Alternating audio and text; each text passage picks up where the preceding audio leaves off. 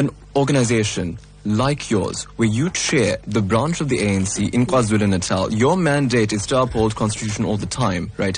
What do you do? How do you view your work when the highest court in the land says that the leader of the ANC failed to uphold the constitution? How do you view that? No, we've taken that. We interpreted it correctly. We've taken to structures of the ANC, the whole judgment.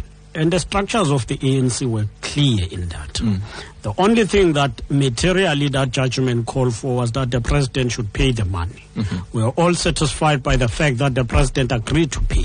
But you feel it's not shaping sentiment? It's not adding to sentiment? People haven't forgotten it. It's you can say people have not forgotten it, but we're dealing with the issue of the release of the minister. You can't ignore that prior to that meeting and that briefing, you had the likes of three of the biggest names in your party, Deputy President Ramaphosa, Secretary General Gwede Mantashe, and Treasurer General Sihle Zikalala expressing their dissatisfaction as to what happened with regard to that cabinet reshuffle.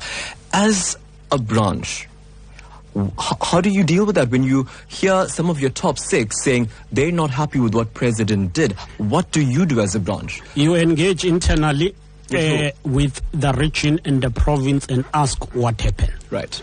And then we as the province, we provide answers. I was part of that extended NWC meeting. Right. It was reported clearly by all officials, the top six, that the president raised the issue of his consideration of removing Pravin Gordhan last year November. Right. He raised that issue last year November.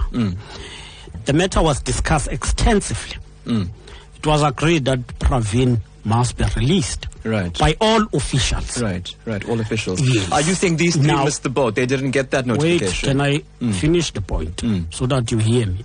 Now, what was not discussed as far as the report is concerned is the issue of other ministers who were removed together with Pravin. But then you have Treasurer General Sihle Zikalala say that the ANC is no longer at the decision-making helm of the party.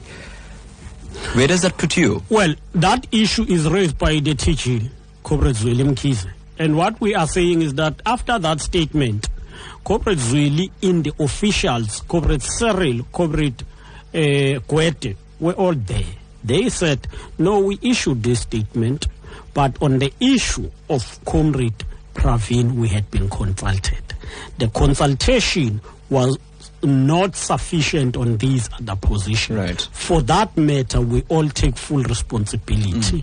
Your thoughts on the fact that there was some sort of confusion with regard to the state memorial that was planned for Mr. Kathrada. Does that break your heart as an ANC cadre? It does, but I think it's clear now because it has always been portrayed as if it's President Zuma who said there should be no state memorial. It was presidency who issued that statement. It was presidency on the advice of the Deputy President, Cyril Ramaphosa. Was it clear Comrade what the advice was? Yes, Comrade Cyril Ramaphosa briefed us in the extended NWC that after engaging with the family, he engaged with the Director General in the presidency. They were of a view that their memorial service must be cancelled because of the engagement with the family and issues involved. It was him who was going to address that memorial service, Cyril Ramaphosa. And based on that, it was cancelled. The president only received a report on that matter.